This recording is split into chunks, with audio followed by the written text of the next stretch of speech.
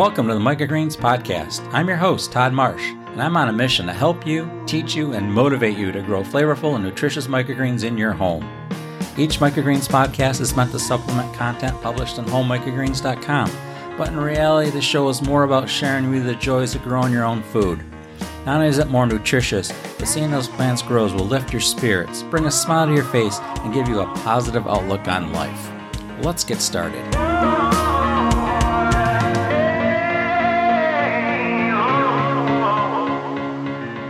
Welcome to episode number 7 of the Microgreens Podcast. This is a standalone show, and I'm going to talk about the most frequently asked questions that I get via email or on comments on my websites. In case you didn't know, I do have an FAQ page on the website. Just go to homemicrogreens.com/FAQs, or you can obviously go to the show notes of this podcast at homemicrogreens.com/007, and there will be a link right to that page, and you can see 20 or 30 of the most frequently asked questions that I receive. So let's get right into the questions. The first question is, can you reuse the soil? Now, what people are referring to is, once you've grown microgreens in soil, can you reuse it? And the answer is more complicated than a yes or a no. There are a lot of things to consider. First, what was grown in it? Did you have any problems with that crop? And what you're going to plant back into the soil. Now, if you asked me 2 weeks ago if this was even possible or whether you should, I would say absolutely not. I just would not recommend it. However, my last experiment might change that. There will be a full blog post on that whole experiment I did in the next month or so. But I've had actually some pretty good results with some of them. I think that we need some more testing. I used quick-growing microgreens, and what I mean by quick-growing, I mean microgreens that grow to maturity within 7 or 10 days. So this is going to be a 2-step process, sort of like I did with a lot of the soils, with one test for quick-growing microgreens and another test for the slower-growing microgreens, such as basil and cilantro and such. The main reason I said this is complicated is because, we have to consider people's health here. It's pretty hard for us to say, sure, go ahead, use that soil, then have some sort of disease come up and someone gets sick. No one wants that. I don't want that. So that's why a lot of growers just say, no, you should only use the soil once and compost it. And that's going to be my official standing. I say the soil is one use only. Once you've grown into it, compost it, put it in the yard, put it in the landscape, do something other useful with it, but just don't try to grow microgreens in it.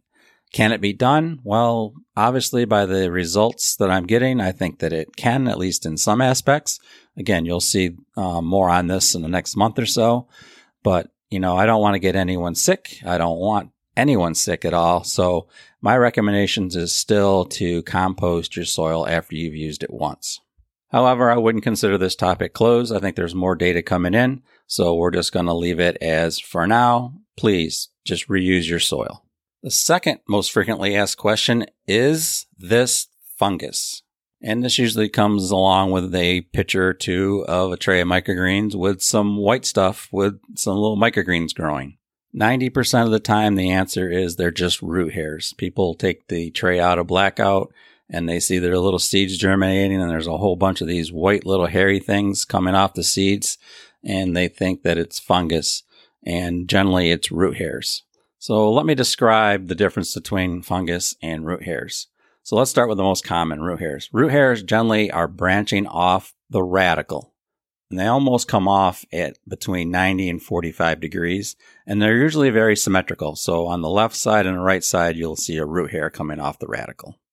The most common fungus is sort of looks like spider webs. They're very fine white spider webs, and they're usually suspended above the plants. So they're not really coming off the plants. In other words, there's not a whole bunch of mold coming off any one spot of the radical or the plant growing. It's just sort of like a spider web covering the plants. That's the most common fungus. However, if it's very hot out and you have a large tray, say a 10 by 10 or 10 by 20, a lot of times there's just no airflow, and you sort of get dampening off disease in the middle of the tray, and that just makes it look like a wet, messy mess. It's just rotting plant vegetation. So it doesn't really look like mold, it just looks like dead plants. If you go to the Home Microgreens FAQ page, you'll see a bunch of tabs. They're just light green colored, and you see a little epsilon on the side. Just click any of those tabs and it will expand. If you go to the one, is this fungus?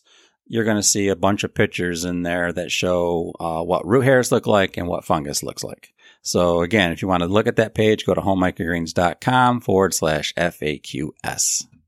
But occasionally fungus does grow, and it's more common in the really rough husk seeds like sunflowers, beets, and cilantro. In fact, the picture on the FAQ page of fungus is from a tray of sunflowers, and you can see that it's very spider cobwebby looking, while the root hairs are much more dense and quite a bit thicker. So that's the second most commonly asked question. Is this fungus?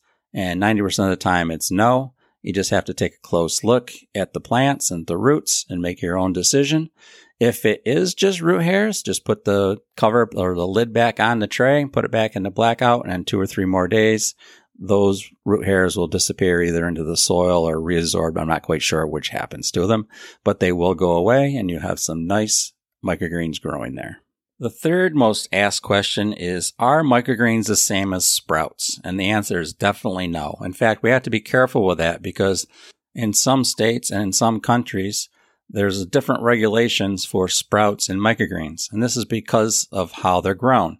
Sprouts are usually grown in a moist, damp, closed situation, some sort of jar or a tray that's completely covered, and they're completely wet. And in the end, you eat the roots, the seed, or what's remaining of the seed, and the plant. Microgreens are either grown on a substrate or hydroponically or in soil, and they are harvested by cutting just the stems and the leaves off, and that's what you eat. Tens of thousands of people eat sprouts every day, and I will not be one of them. I just don't want to eat anything that's grown in water. I have nothing against them. It's just something I don't want to do. I just think that the chance of disease or bacteria is just too great in sprouts compared to microgreens, and that's why I bottom water microgreens. I don't want any of the greens wet, or at least wet from outside source or soil splashed up onto the microgreens. So I keep the tops of my microgreens dry and just bottom water, and I think they're quite a bit safer than sprouts. So if sprouts aren't dangerous, then microgreens really aren't dangerous.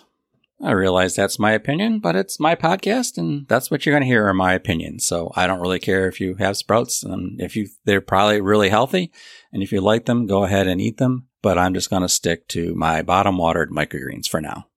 And the fourth most asked question actually relates to this, and that is, when do I bottom water? Well, in my system, I don't bottom water until those plants go underneath the light. Matter of fact, I don't really like a completely wet soil profile. I generally just water the upper third of the soil tray. I just mist that 3 or 4 times and get the soil moist on the top, not saturated all the way through. Matter of fact, I don't even really care if it's dry at the bottom at this point. And then I put the seeds onto the soil, and then I wet the soils and put them either into the blackout or the dome method. Either one's fine, but I don't bottom water anytime until those plants go underneath the light. So once I've moistened the seeds, I generally don't even water them until they do go underneath the lights. Now, some microgreens like cilantro or celery, especially celery since it takes so long to germinate, you may have to mist the seeds again while it's in the blackout period. And you can usually tell this because the soil color will be a little bit lighter brown when it's dry than it is when it's moist. So in those cases, yes, I do mist the top again, but I don't bottom water. I initiate bottom watering the second I put them under the lights. I take them out of blackout or out of the dome, put them underneath the lights, and then I put water in the bottom of the tray. That's the first time I bottom water. Then I just check the trays each day. I sort of lift them, and you can tell by the weight whether they're dry or moist or very wet. Obviously, if they're very wet, I don't touch them. If they're sort of moist, then I have to decide, well, am I going to be around later to water them? Or is it going to be a day or two before I can get back to them? In that case, I would water them. And if they're dry, obviously, I'd water them right then. There you have the 4 most frequently asked questions that I get in emails and comments. There are a lot more on the FAQ page. Again, it's homemicrogreens.com/FAQS, or you can go to homemicrogreens.com/007 to the show notes of this podcast, and there'll be a link below to the FAQ page. and other helpful articles. I hope you enjoyed this podcast, and if you have any specific questions, you can leave them in the comments on the show note page, or you can email me at todd@homemicrogreens.com, and I'll answer you as soon as I can. You guys have a great rest of your week, and keep on growing those microgreens. Thank you for listening to the Microgreens Podcast. Don't forget to subscribe and leave a comment. It really helps out the podcast. As always, stop by homemicrogreens.com and say hello. Now, before the next show, plant your next tray of micros. Let's keep growing.